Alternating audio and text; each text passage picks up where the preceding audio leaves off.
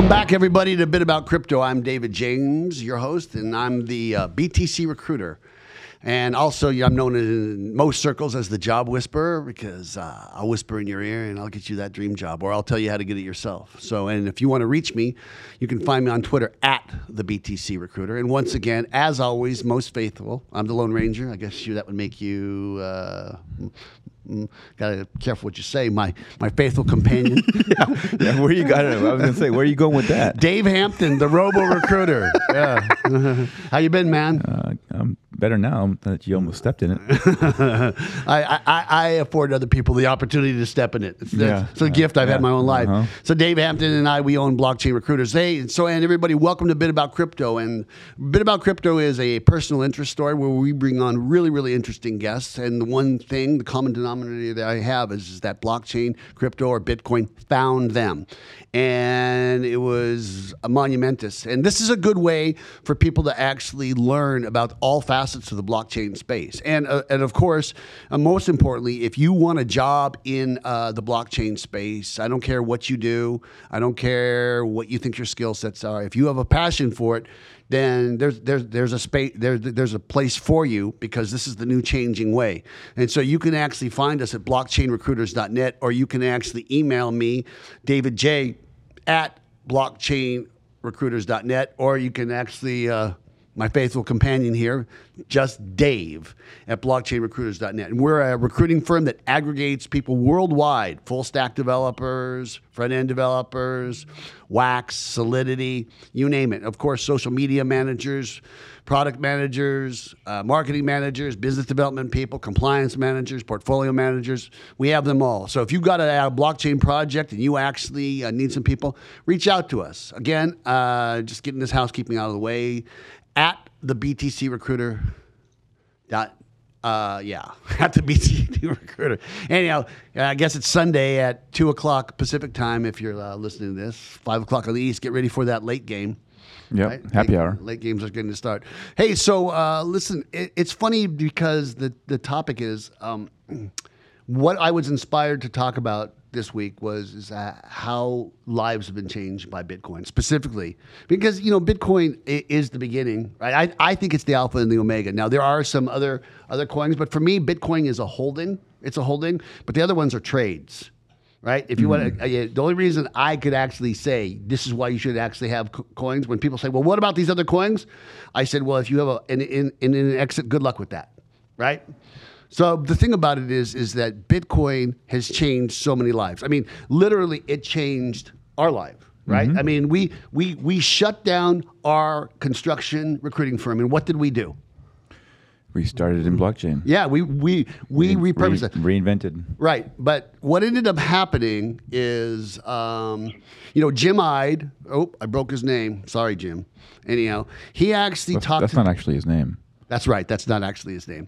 Yeah. He literally said to me, "Hey, you got to go to the show," because he got me to Bitcoin in 2013. He's the one that orange pilled me, right? And I knew immediately. And once I could get $2,100, I went out and bought 10 of them, right? And then I wanted to buy 10 more, and the price went from $210 to $380. Like, oh, what a ripoff! I'm not buying that. And then that was December of 2013. It went all the way up to $1,000. I said, "Oh man, it's over for me. It's over for me," right? But anyhow, of course, it wasn't over for me. That was right after you had spoken from Afghanistan. Yeah, you called me from Afghanistan, and Yeah. I subsequently gave you a job a few months later. And that's when we met. We've been pretty much together ever since. But anyhow, he said to me in, it was May of 2020, he says, "Hey, there's this thing in Dallas called BitBlockBoom," right? I go, "Well, what is it?"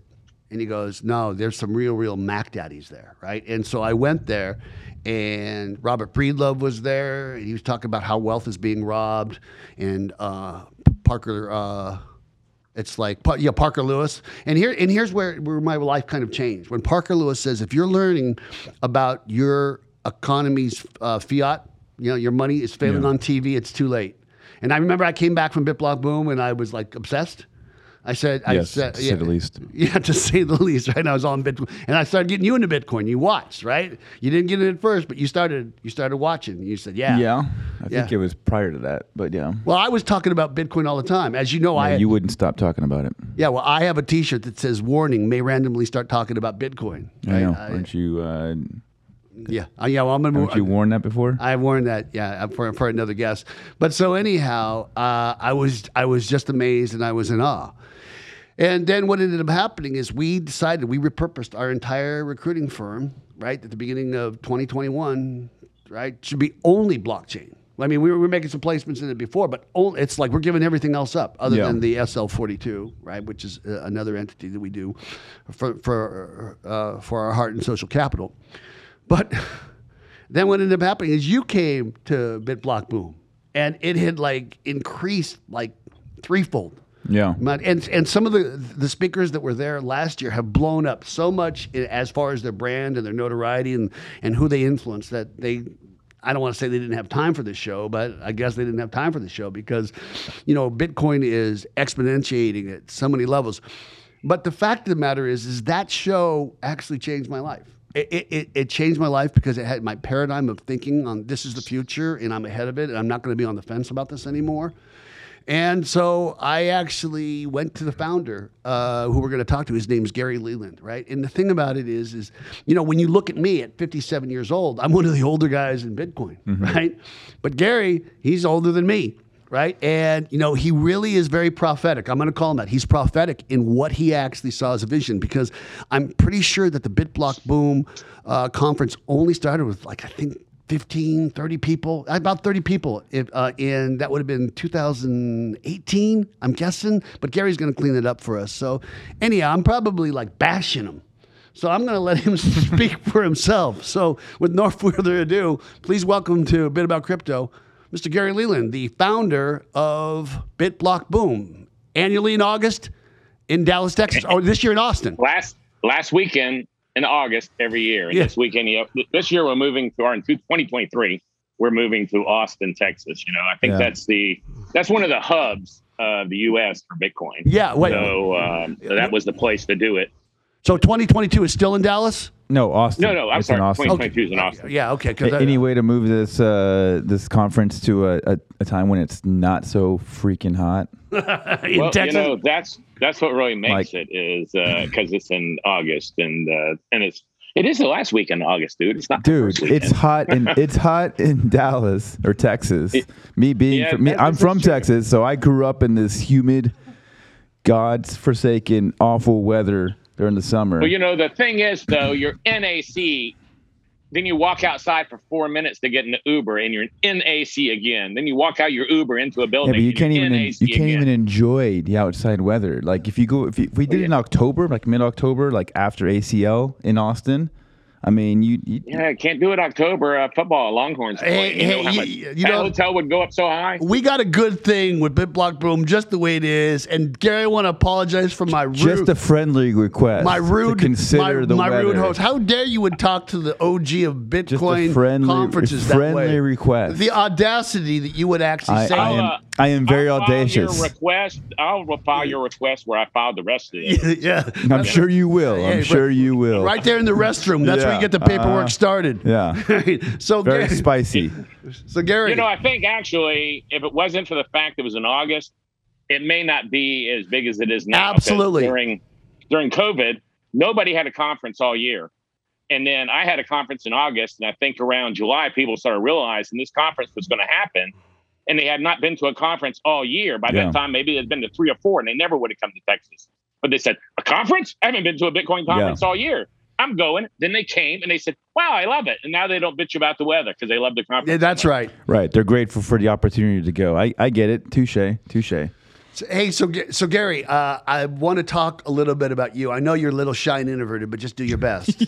All right. So really. I've been my whole life. Get over it. Yeah, you're just I know you're going to Toastmasters. You're trying to get it through, but seriously. So talk about your childhood, like from when you were born, your brothers, sisters, sports, all the way up to through high school. What was your life like? Well, I was born on Tuesday at 6 o'clock in the evening. I grew up in Charleston, South Carolina, on Well, I grew up downtown, close to like in the historic district that everybody goes to. But in like second grade, we moved out to an island. And so then I soon became, by fifth grade, I guess I was a surfer. And I was surfed my whole life till I moved to Texas. I mean, I got a new surfboard every year, hung out at the surf shop all the time, would buy my surfboard, resell it the next year to like someone in the Air Force or the Army, a tourist, and I could go buy a new one. They'd let us pay like $5 a week or something for our surfboards, if you were like a regular at the surf shop. So I spent a lot of my time surfing, but I also kept starting businesses too. It's kind of funny when I think on it, because I had a lawnmower business, but I hated cutting grass. So I pay other kids in the neighborhood to cut these yards. And then I would go around getting the business for cutting yards. And we would kind of split the profits on doing the yard. I did the same thing in Wyoming when I was sent there for the summer, but probably not as big a scale as you, but go on. And then I used to go out to the golf course on Saturdays and Sundays, and I'd go to the hole the farthest away during the summer, and I'd bring Cokes and sell them. It's funny. I figured, I didn't realize how poor we must have been until I started thinking about that. We would buy a case of Cokes, and they would be like 5 cents a piece, I guess, or something.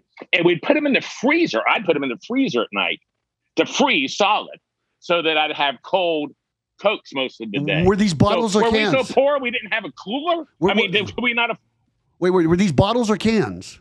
Cans. Like, okay, you'd have like a 10% waste. Okay. That blew up. Okay. But I was going to say, weren't they going to explode? Okay. They did. Yeah. And the first people who got there and wanted one, because you were so far away from the clubhouse, and like people got there at like 9 a.m, theirs was frozen solid. Right. But by 1 o'clock, they were just cold. Okay. Then I could it was by the water hole. I could fish out the golf balls that they hit into the water hole. It was only like 3 feet deep. So I'd wade in there and get them and sell those to other golfers coming by. Right. I did that for like 3 or 4 years as a kid. Okay. That was kind of fun. Did you move to Hilton Head? Is that where you moved? No. James Island. Okay, James. I like James. It's right outside of Charleston. Yeah, right outside. When I was there, it was just wooded land. Now it's all condos when I go back. Interesting. And so, but it was just wooded land. We'd either be at the beach or in the woods, building forts and campsites. I remember we made a 3-story log cabin one time. It took us several years to accomplish this, but every year we'd add another layer or something. We camp out 4 days a week. Interesting. So we were on to go. We really didn't do much in the house. What'd your parents do?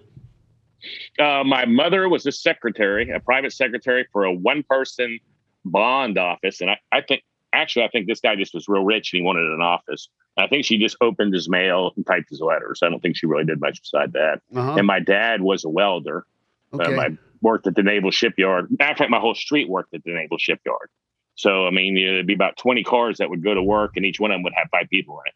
They all went to the same destination. So, okay. That was their goal, was for me to go to the Naval Shipyard too. They made me even go out and take the test, government employees test, when I was a senior in high school. And I took it, and they forced me to go out there and take it. I didn't want to take it because I didn't want to do that. So when the test, I think I just signed the test and turned it in. and then I came home, and then I remember like 2 or 3 weeks later, my dad came in, and my dad was a real nice guy, but he wasn't a rocket scientist or a hard worker. I mean, he didn't like working hard either. He just wanted to like get by. And he goes, I saw the results today and you didn't pass the test. I said, really? And he goes, I don't know how that's possible. You're the smartest kid in our family. And he goes, I even passed that damn test. How did you not pass it? So tell me about your brothers and sisters and where you are on the food chain in the line of succession. I was the youngest by far. And when you get to be the youngest of 3. And so if you're the youngest, I think everybody who's the youngest knows you get to do whatever you want because they've already gone through that being harsh and strong with the older ones that have given up by the time it comes to you. So I pretty much ruled the place. Yeah, I can agree with that. Yeah, if you're the youngest, you do whatever. And I have 4 kids. If like 5 and you're the middle, you kind of like her the second old again, because you got to help out or something. That's what my sister said. Yeah. My wife said. I have 4 kids, and my youngest gets away with she can get away with anything with everyone. Like, like my brother couldn't like ever even go out and drive a car. He couldn't do anything, and he left and joined the Army to get Vietnam just to get out the house, and get away from my parents. And I was like maybe 6 at the time, So by the time I went up, my sister gone through. I actually did this is kind of a funny story if we can tell a personal story. Go ahead. I lived in like Tobacco Alley, basically. Everybody smoked when I was a kid anyway. And if you lived in South Carolina in Tobacco Land, cigarettes were everywhere. And so I was in maybe 8th grade, 9th grade, and Mom and I were driving home from church. It was just us two. And my mom and dad smoked, and she said, Gary, your dad and I agreed that if you ever start smoking, we just want to give you a heads up. We'd rather you do it behind our backs, I mean, in front of us instead of behind our backs. We don't want to be hypocrites. We smoke. So if someday you decide to smoke, please let us know. And I said, really? And she goes, yeah, I still remember this. I remember where we were at, even on the highway. I pulled out a pack of Marlboros and lit one up. In the car. In the car. I don't think she was prepared for that. I think she was thinking like in 2 or 3 years. Then I could smoke at my house. And so everybody came into my house to go in my room and hang out because we could all smoke cigarettes. And then my parents went going, what do I smell? And then at my high school, you could smoke at high school. And so all you had to have was a letter from your parents saying Gary has permission to smoke cigarettes.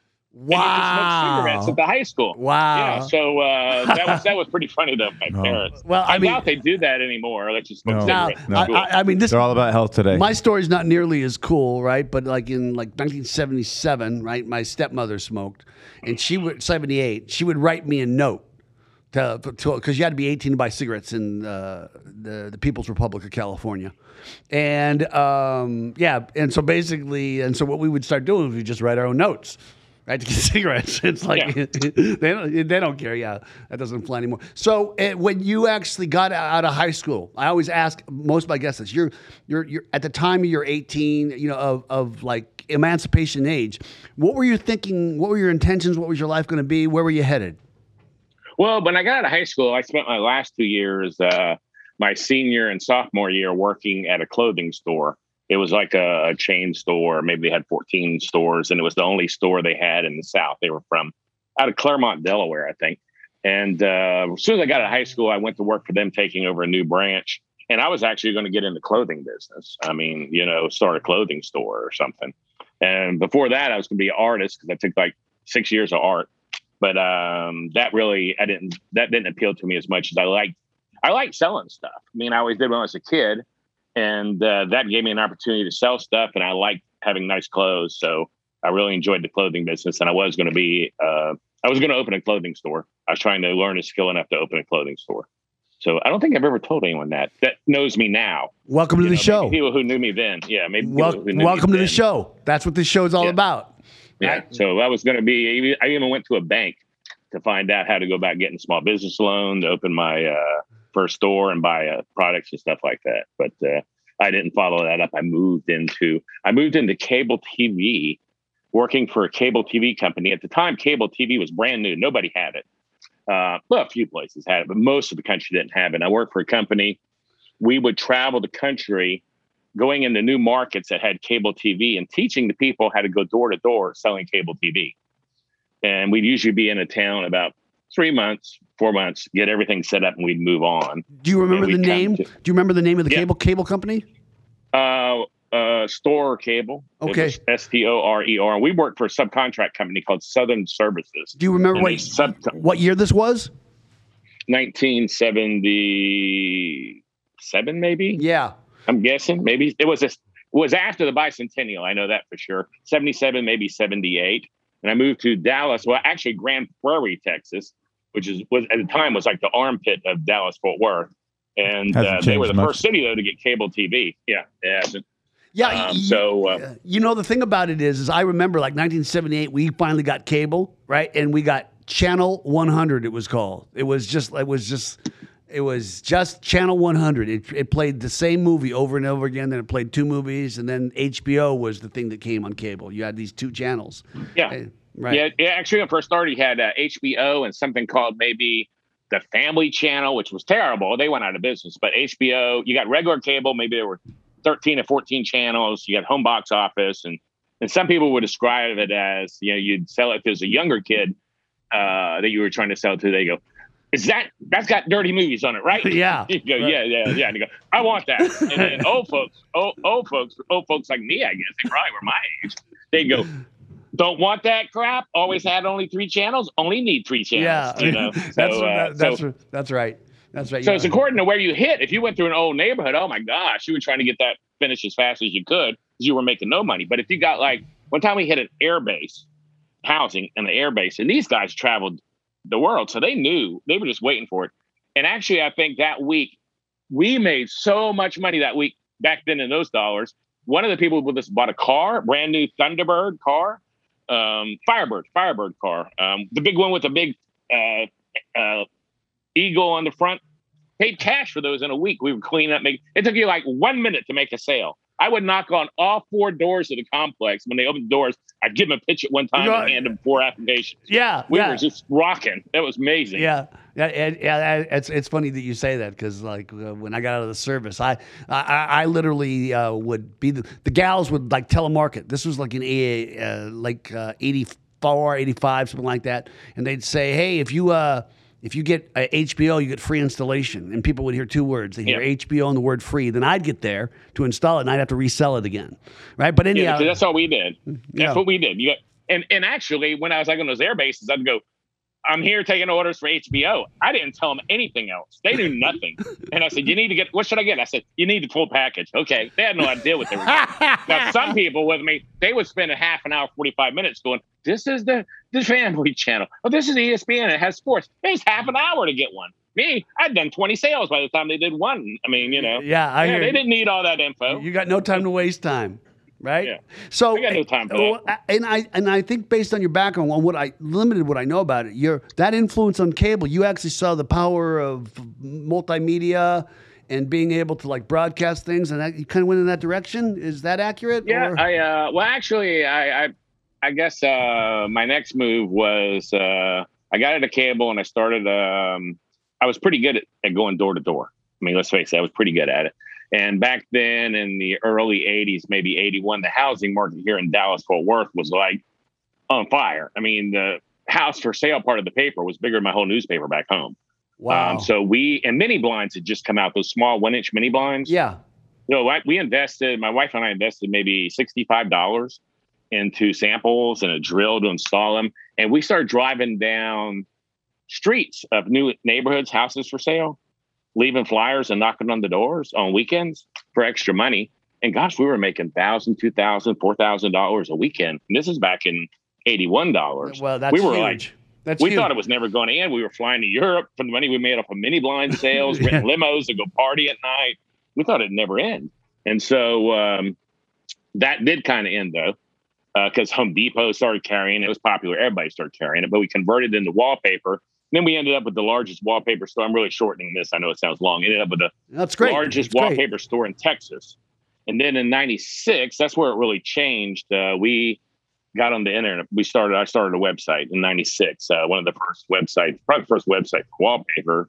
All my manufacturers, I would contact them and say, hey, do you have pictures I could use for this? And they said, that's stupid as hell. No one's going to buy wallpaper on the internet. We're not even going to send you any. So we had digital cameras weren't even out. So we would scan pictures out of the wallpaper book and make a website. We made the website. And like I said, that became the first website for e-commerce. So that's where I really started getting on developing internet and e-marketing and stuff like that, was that store, which we just sold. I mean, we started it in 96. We started the e-store, started the store in like 83, and we just sold it like this July. I'm out of all my businesses. I'm into Bitcoin 100% now. I've gotten rid of all my companies. Well, and all I do is Bitcoin. And you promote your BitBlock Boom. Well, that's Bitcoin. Yeah, right. Okay. Yeah, everything I do is Bitcoin related. Oh yeah, like in Swan and all that those kind of stuff, etc. Yeah, it's Bitcoin related. Yeah. Bitcoin is such an open market right now. You literally can do any business and say, I want to be a Bitcoin company, and say, what business am I doing? How do I turn this into a Bitcoin-based business? Well, let's stop. Let's stop for a second. Since you brought it up, how did Bitcoin find you? Well, I think that was a pretty typical story. It was a 3-tap story for me. I think most people I meet got told about it 3 times, and the third time they were told about it. But the first 2 times I was told it was like internet stocks, which I hadn't done well at that in the past. But the third time I ran into a friend at a conference, talking to some other people about it, and I came up halfway through and I said, hey, Tony, can you start over? I didn't hear all that. And we went and sat on the couch. This was like speaking. I probably spoke at 12, saw him at 1. And at 6 o'clock when the conference ended for the day, we were still sitting on the couch talking. What year was this, Gary? What year was this? 2017. Okay. So that night I went home and bought Bitcoin. I listened to a podcast on the way home about Bitcoin. because I was pretty big into podcasting. So I listened to podcasts all the time. And that night I bought Bitcoin, and my wife was off the hook about it, going, "That's just made up money, Gary. That's just made up money." Yeah. Every time I kept buying and buying, and I kept hearing that. So do you remember? Do you remember when in 2017? It wasn't on the run up. It was before the run up. Yeah. So what month do you think it was? At the end of the year, it was like August. It was like 4,000. 4,000. No, mate. No, it was like 3,500. I think. Okay, I think it's 3,500. You're splitting hairs with me now. The fact that I could go back that far. You tell me. Well, you remember the pricing. That's pretty good, because I think that year it went up to 20,000. 19. Yeah. And then it was as low maybe earlier in the year as a few thousand, but it had gone up, I think, to 7. And then dipped back down when I bought it. I just lucked up that it had dipped. It went like I was studying it. I was going to buy it. So I probably got twice as much, as I would have if I had bought it a month earlier. Right.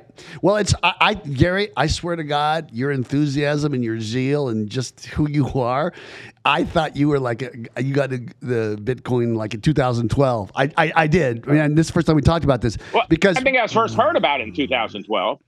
Yeah, I think it was like $100 when I was first told about it. The guy who told me it was online stocks, I think it was $100 when he told me. So this is amazing. So 2017, and you started the BitBlock boom literally the next year, the first one. Like 4 months, 5 months later, I started planning it. Yeah. I didn't know what I was doing. I just I had another conference called Podcast Movement. I started that I had sold at this time.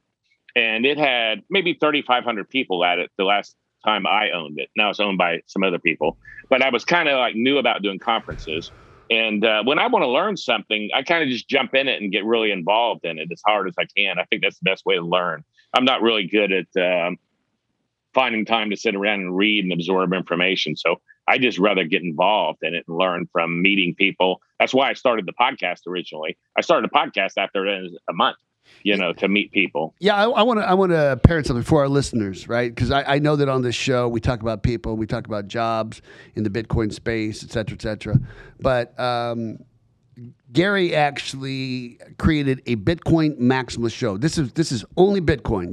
You can't come and talk about anything other than Bitcoin. You can't come and exhibit anything alternative to that. And it's just, and he did this before the Bitcoin LA actually was moved to Bitcoin Miami. Okay, I just want to give props. See, this was the first Bitcoin conference ever, right? Yeah, it's definitely the longest running for sure. I and it just turned out that way. It just happened. I just wanted to meet some people. It's funny though, you said earlier about how big my first conference was.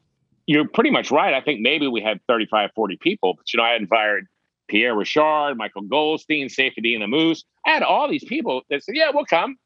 And I didn't have anyone buying tickets because it was so new. I was out every night, me and my buddy, going to meetups, giving away damn tickets just because we needed to have people there. And but the one thing was, we did have one sponsor that wanted to be the platinum sponsor. We had no other sponsors. He could have been the silver and got as much exposure. But he wanted to be the platinum, and he asked if he could pay in Bitcoin. And we said, yeah. And I think Bitcoin at the time was $7,000. It had dipped after the run up.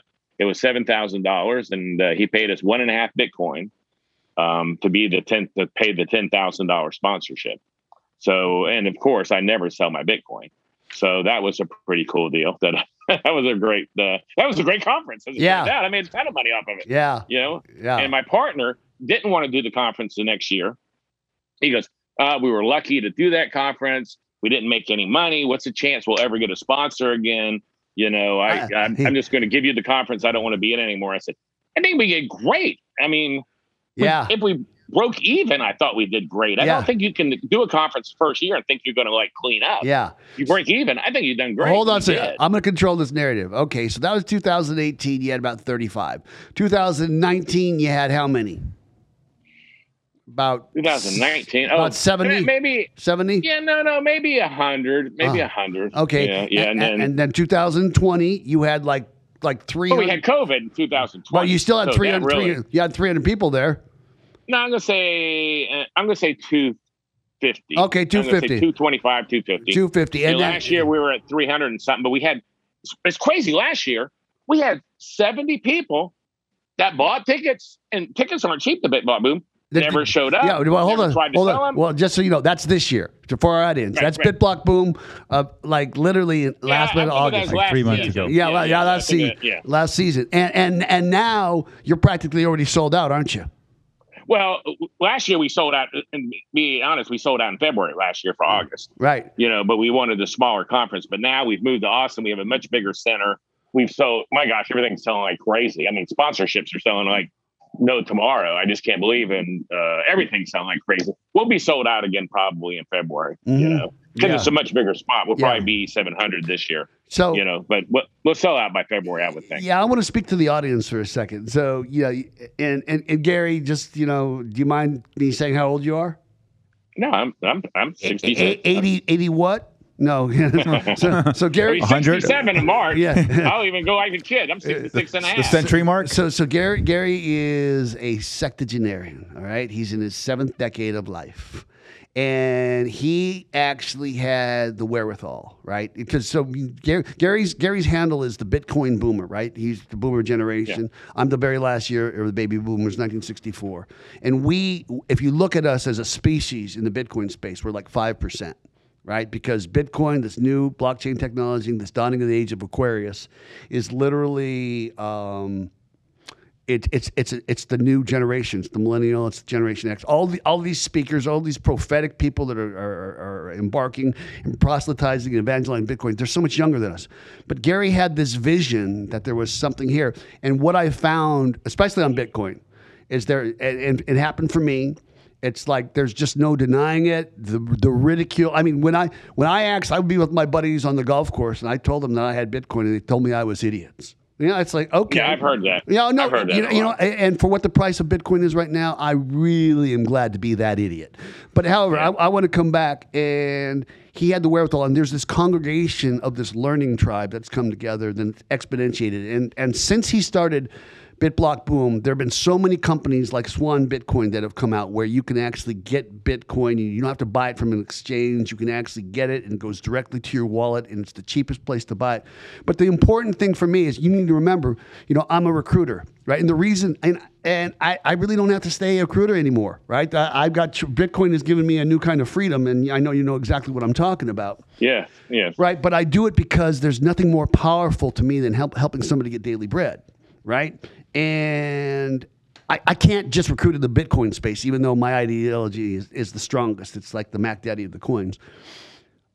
Some of the influencers and the confluencers that made my decisions were the people that I met because of your show.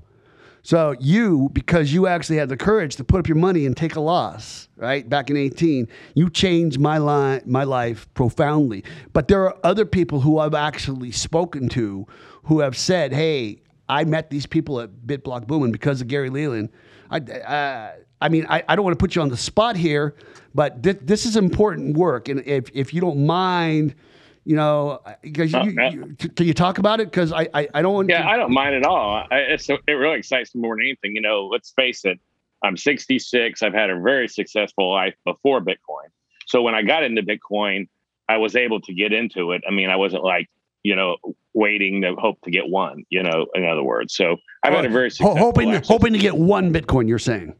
Yeah. Okay. A lot of people, that's the goal for a lot of people. Yeah. It has been for a while. A whole coiner. Let's face it, only 21 million people can have one. So let's face it. That's not even that. That's right, because they're not getting any of mine. So I just cut it down. Yeah. And Michael Saylor cut it down pretty damn big. And Satoshi, he locked up 1 million and then up and died. Yeah. Right. So that's something that really I get excited about. Like, I guess, at BitBlock Boom, someone came up to my wife who I had helped 2 years earlier who was in college at the time. And he went to A&M. I helped him and his buddy come. I gave him a pass, to come. They were students. And he said, as soon as he got out of school, because of someone he met at BitBlock Boom, he was able to get his dream job getting out of college. He told my wife this. My wife came and told me about it. I said, oh, yeah, I know who that is. And then this weekend, I was in Austin with a bunch of Bitcoiners. For some reason, all went to the F1 races in Austin. And we spent all weekend. We had a bus and we went to the F1 races. It was a blast. But I stopped at Riot Bitcoin. They're mining down here now, and they had a stock owners day to view it. So I stopped on the way down. And like their chief financial person came up to me and introduced herself, said, "Hi, I'm so-and-so. And I just want to let you know you changed my life. I went to BitBlock Boom last year, and now I have my dream job because of coming to BitBlock Boom, and the people I met were able to connect me." And then we have my best friend in the world, his daughter. I talked her into showing art last year at BitBlock Boom. Marissa Angeli or Marissa Jean. Yeah, she's going to be she's going to be our guest next week. So anyhow, she's a great gal. Talk about this. Talk in detail about this, because I actually witnessed this firsthand. Talk about this. Well, she's just not only a great person, but has great skill, a great artist. She's amazing. And she went to school to learn how to do digital art for like gaming companies, and that's what she's been doing. But before that, she was a classical artist. She really painted on canvas. But for the last few years, she's been doing maybe the NBA games or something. I don't know what she's creating, but she's one of the few women that are into that.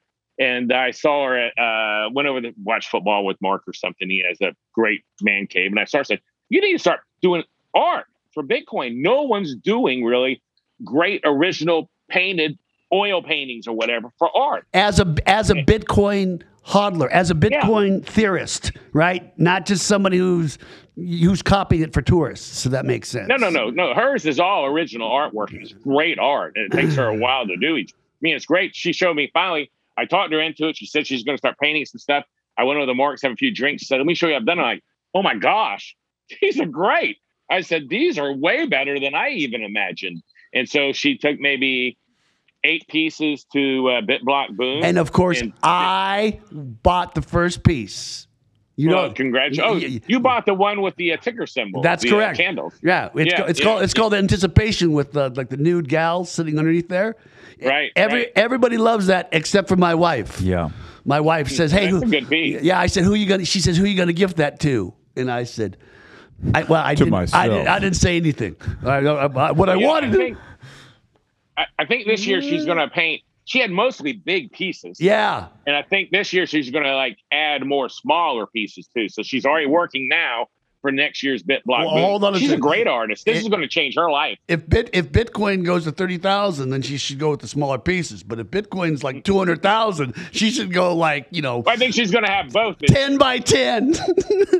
That's 45,000 right there. Yeah. She ought to have a sign up. I'll come paint your wall in your house. Yeah, right. I was trying to explain to her. I said, you got to get out. You got to move from here. You got to get out the hallway when the party is, because there's going to be people with alcohol in them and lots of Bitcoin. So, but anyhow, that's... Well, I was scared earlier. I had to try to decide where to put her. And I was scared earlier if I put her there, there'd be so many people in the hallway, no one would actually be able to see it from a distance. You'd be standing right up on it. So I moved it to a place where she could spread it out. But as the party started and everybody left, she moved down there, and that was a great spot. Right. So but here's another thing that I think is really important. So when I was at BitBlock Boom during COVID in last week of August 2020, right? There were 5 out of 200 people, or however many there was, 250. There were 10 females. I mean, I'm not talking about Kelly and your wife and the people that came. Right. I'm talking about really This year, the female concentration was 30%. 30% of the entire population was female. And that really, I'm encouraged about that. Can you speak on that? Yeah, well, before I do that, though, I got another funny story for you. Let's friend of mine came who I orange pilled. He wanted to come to the conference. And he was talking to someone. He said, "Wow, there aren't any women here." This was in 2020. Right. So there really aren't any women here. And the guy goes, "What do you mean? There's at least 7 here. That's a lot." Yeah, right. And it was for them. Yeah. Because I think the year before we had 2. So and I want to give a shout out to Erica Gemma, right? Because I met her there, and she told Michael Saylor, because they're both from Miami. She told Michael Saylor in April of 2020 about Bitcoin, or maybe I got the, and he said, "Yeah, it's never going to work." It's kind of like internet stocks. So anyhow, she was there. The whole story on that. Yeah. She was there. Yeah. That's where I met her at. I didn't meet her until the Sunday brunch. Right. And she came up and introduced herself. And I like Erica a lot. She's really well. What nice she's person. doing for how she's evangelizing and she's empowering women, right? Her story's amazing. She actually was a guest on the show when very, very renowned. But anyhow, you were saying about? I was just saying it's just growing like crazy. I would imagine we're going to have more women, a higher percentage there next year. It's funny. This weekend we had the event I was at was a ton of women at compared to normal. So I think women are now understanding that this is a financial situation, and I think a lot of the finances are controlled by women. I know on our daily house for years, our stuff, my wife has controlled all the money and handled everything. Same with my wife. I just give her my paycheck. She gets her paycheck and she takes care of everything. She doesn't ask me jack. Now I do all the stuff with BitBot Boom and buying Bitcoin when I want to buy it. But here's how I say, I'm the chief revenue officer. She's the chief financial officer. Right? She is at my house. Yeah. She's way better than I am. Same with my wife. Same 100%. So it's really, really funny because so here's the part of the show. Well, let's just stop. Hey, Travis, let's get a word from our sponsor. Who's our sponsor this week? Well, none other than blockchainrecruiters.net. What are the odds? That happens to be me and David. We actually happen to own Blockchain Recruiters. And so I want to reemphasize, right? We aggregate every type of people in the blockchain space, from the technical side to the marketing, to the creative, to the social media, to community managers, portfolio managers, anything you need in the blockchain crypto space, we actually aggregate worldwide. Okay, so if you need a job, come find us. If you need people in the blockchain space, we aggregate them when we have them. And that's about enough out of that. Anything more you want to say about that? We find... We attract, we enroll, and we compel. That's right. Everybody knows how to find somebody. You can't enroll and compel them. Right. That's what you will be paying for. We get them to sign on the line. That's right. That is dotted. Yeah. All right. It's all for, and you get the right people, and we make sure that you guys aren't wasting time on the wrong people. That's right. And remember, if you're coming to us, you're coming for value, not price. Anyhow, back to our. Now we got that out of the way. Let's go back to Gary. So Gary, just. And I really don't want you to hypothesize on the price because we know it's going to go up. But what just do you see in the future of Bitcoin? What kind, as far as how it's going to change the job market? Well, I think it's going to change the whole world. I mean, clearly. Of course, if it's changing the whole world, it's going to change the job market. I've really done a lot of thinking about how it's going to change the job market. I know people will be getting paid in Bitcoin. People are already asking to be paid in Bitcoin. So, and now with services like BTC Pay Server, making you able to have your income sent straight to them and they send it straight back to you as Bitcoin is getting easier and easier. So I don't know how it's going to change work. I think that would be a stretch for me to say since I've never thought about that. But it's basically, though, I mean, let's face it, it's going to change. Everything as we know it today is going to change. And it's going to be for the good long term. Some people are going to get hurt. Because some people are going to get hurt in this economy, the way it's destroying, and they've got typical assets. They've got their money in cash, which is, they're saying it's 5% inflation now. Nobody believes that it's 5%. They say 2% when it's 5%. Right. So a lot of people are keeping their money in cash and getting killed. Of course, the stock market's doing good because of inflation. It's doing good also for now, and the money being pumped in. Yeah, for now. And a lot of people have their money in traditional stocks. I'm pretty much 100%. In Bitcoin, except my house, my house and my cars and my art. Everything else, if it's an investment, it's in Bitcoin. So for me, here's what I want to say to you. So I'm asked, based on the fact that I've got this podcast, right? I got people calling me. One person asked me. He actually said to me, he says, "What's the most important thing I need to know about?" holding Bitcoin, right? And believe it or not, it's not your keys, not your coins. I mean, of course but I said the most important form of evangelism I have is decentralization, right? And people think that what they actually have when they've got a Coinbase or a Gemini or a Kraken account, and they say, yeah, I've got Bitcoin. And I say, yeah, actually you don't, right? Because the government could actually seize your Bitcoin off an exchange. Well, I think that is not your keys, not your Bitcoin. Right. But when you say it to them, not your keys, not your coins, they don't quite understand until you explain it that way. That's all I was saying. Yeah, of course. And I agree. I agree 100%. And I was telling Kathy last night, we talked to one of our relatives, younger relatives, and now I'm known as the Bitcoin guy. Whenever I go to any family event, people come up to me and goes, "Hey, I just want to let you know I bought some Bitcoin last year." I go, "Great. Where'd you buy it at?" Because I'm always just curious because I bought it at Coinbase. Well, that's not great. I said, "Where do you have it now?" He goes, "Coinbase." I said, "Dude, you need to move it." I said, "That's not a bank." It's really not. There's no FDIC. A lot of people think it's a bank. and they can leave their money there, and they can't. I got a better story than that. I was actually driving to Las Vegas, not this trip, but when we come out here to podcast. And I called the BMW service, like the concierge. Like I just recently got this new BMW car. Thank you, Bitcoin. And I'm talking to her, and she said, "Well, what are you doing in Vegas?" I said, "Well, I'm doing a podcast." "What's your podcast about?" I said, "Well, it's about cryptocurrency and Bitcoin." And she says, "Oh, my whole family, we have Bitcoin." And I said, "Well, yeah, where do you have it?" They said, "PayPal." Right? And then I had to explain it to her.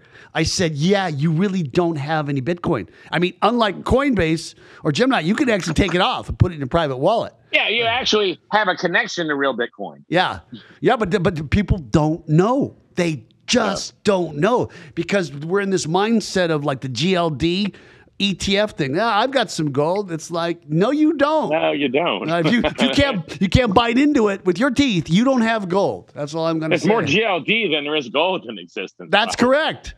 That's correct. So last thing is, what do you think of the recent times where we are right now with this Bitcoin futures ETF? Do you actually have an opinion one way? I've had a concern. I was talking to Nick Bocci about this about 3 weeks ago, and we didn't even know the ETF was going to happen. I've always had a concern that with ETFs, it would be like gold ETFs, and you'd have more Bitcoin in ETFs than there is Bitcoin in existence, and it would artificially deflate the price because they were manipulating it through the ETF. And then when I heard the futures, that's expensive. I don't know. I mean, I guess if you're a big corporation, you can't actually buy Bitcoin on your books. Maybe you want to do it, but that's so expensive to get in and out.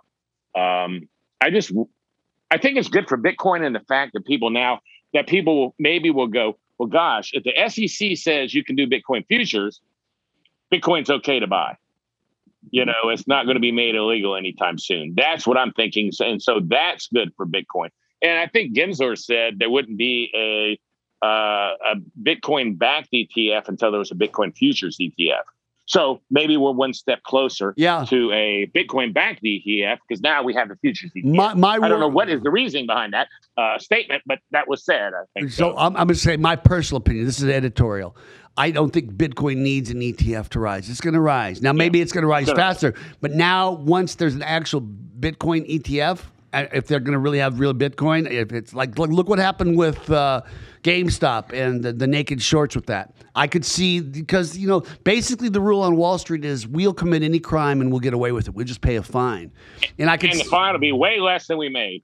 That's right. Yeah. And so what worries me is now that Wall Street can manipulate the price of Bitcoin. Because what we have right now, for the most part, is natural, authentic, organic price discovery on it. So and I think we're way ahead of where I would have thought we would be right now. Price-wise? Well, just where it's at in the economy. I would have thought corporations would just be getting into them. Now they've been into it. They're all into it. Countries are getting into it. I would have never thought countries were getting into it by now. El Salvador is into it. They're talking Brazil is going to get into it. I would have never thought any country would be into it by now. So I think we're way ahead of where we should be, where people thought we would be. Everybody thought it was going to do what it's doing. But I think COVID put it on steroids. Sure did. And all of a sudden sped everything up. This is all going to happen. It's inevitable. But it is all of a sudden, man, it's on steroids. And gold's not moving. Silver's not moving. Why? Because people were putting their money in Bitcoin. That's right. Imagine if Bitcoin wasn't around. Gold and silver. 10,000. 10,000. Yeah. Gold would be 10,000 with all this nonsense. That'd be the only safe asset they could think to move it in. Yeah. But now they're going, who wants to move it into gold and silver when I can move it into Bitcoin? And if I have to leave the country, all I got to do is memorize 12 words, and I can go anywhere in the world I want. Tattoo it to your body. Tattoo it to your body, and in random act. Yeah, try hauling 100 pounds of gold or 100 pounds of silver out of the country. That's right. That's right. Gary Leland, tell everybody about your project and where they can find you. Well, I'm going to tell you about two projects real quick. I got BitBlock Boom at bitblockboom.com. I'm trying to make it the best conference in the world, but I have a new project I want to make sure you know about called BitBlock Party at bitblockparty.com. Consensus is moving to Austin.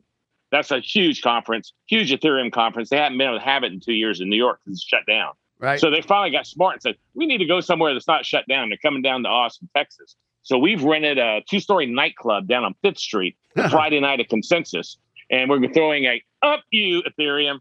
Here's all the maximalists, and we're throwing a party, 350 people. We've sold maybe 100 tickets so far. We're getting sponsors, but it's going to be a blast. When is the date? I think it's the first weekend in June. Okay. So people should go to bitblockparty.com and they can check that. But I think it's going to be great. And what we're doing is we're setting up a stage. And so we'll have a party. I seem to be good at throwing parties. Yes, you are. Yes, you are. We're going to have a great party when we have a stage set up and we have a DJ, but every 30 minutes he stops and we'll have American Huddle comes on for 10 minutes on stage. Yeah, he's great. And this bashing crap coins. And then I want to try to get Max there. I haven't talked to Max, but I want to get people there who can do some good bashing and get the crowd going and stuff. Like instead of a comedian coming out, it's a Bitcoiner coming out. No. If you could get Max, no one wants to see a comedian at that. They want to see Max Kaiser. They want to see Raul Paul. American Huddle. He's funny. He's great. He's great. But anyhow, so that's the plan. But I don't want to fool anyone. I don't have Max set up yet. But I'm trying to get him next. Dude, that's my next person. Dude, you're gonna pull it off, and it's gonna be amazing. Yeah. And you and I both know it. So I think it is going to be amazing. I do. I think, you know what? I've sold enough tickets now. I'll have a great time. And if I'm down a little bit, I don't care. I'm going to have a great time. I got a party now. I got enough people for a party. Hey, I can't thank you enough for giving us the time today and just being so raw with us. Thank you, Gary Leland. Oh, everybody. I appreciate you inviting me. Yeah, thanks. I've enjoyed the conversation. Travis, my engineer. Thank you so much. Yeah, thank you. And of course, my co-host, partner in crime at the recruiting firm, Dave Hampton, Robo Recruiter. Thank you very much. And remember, everybody, can't whisper.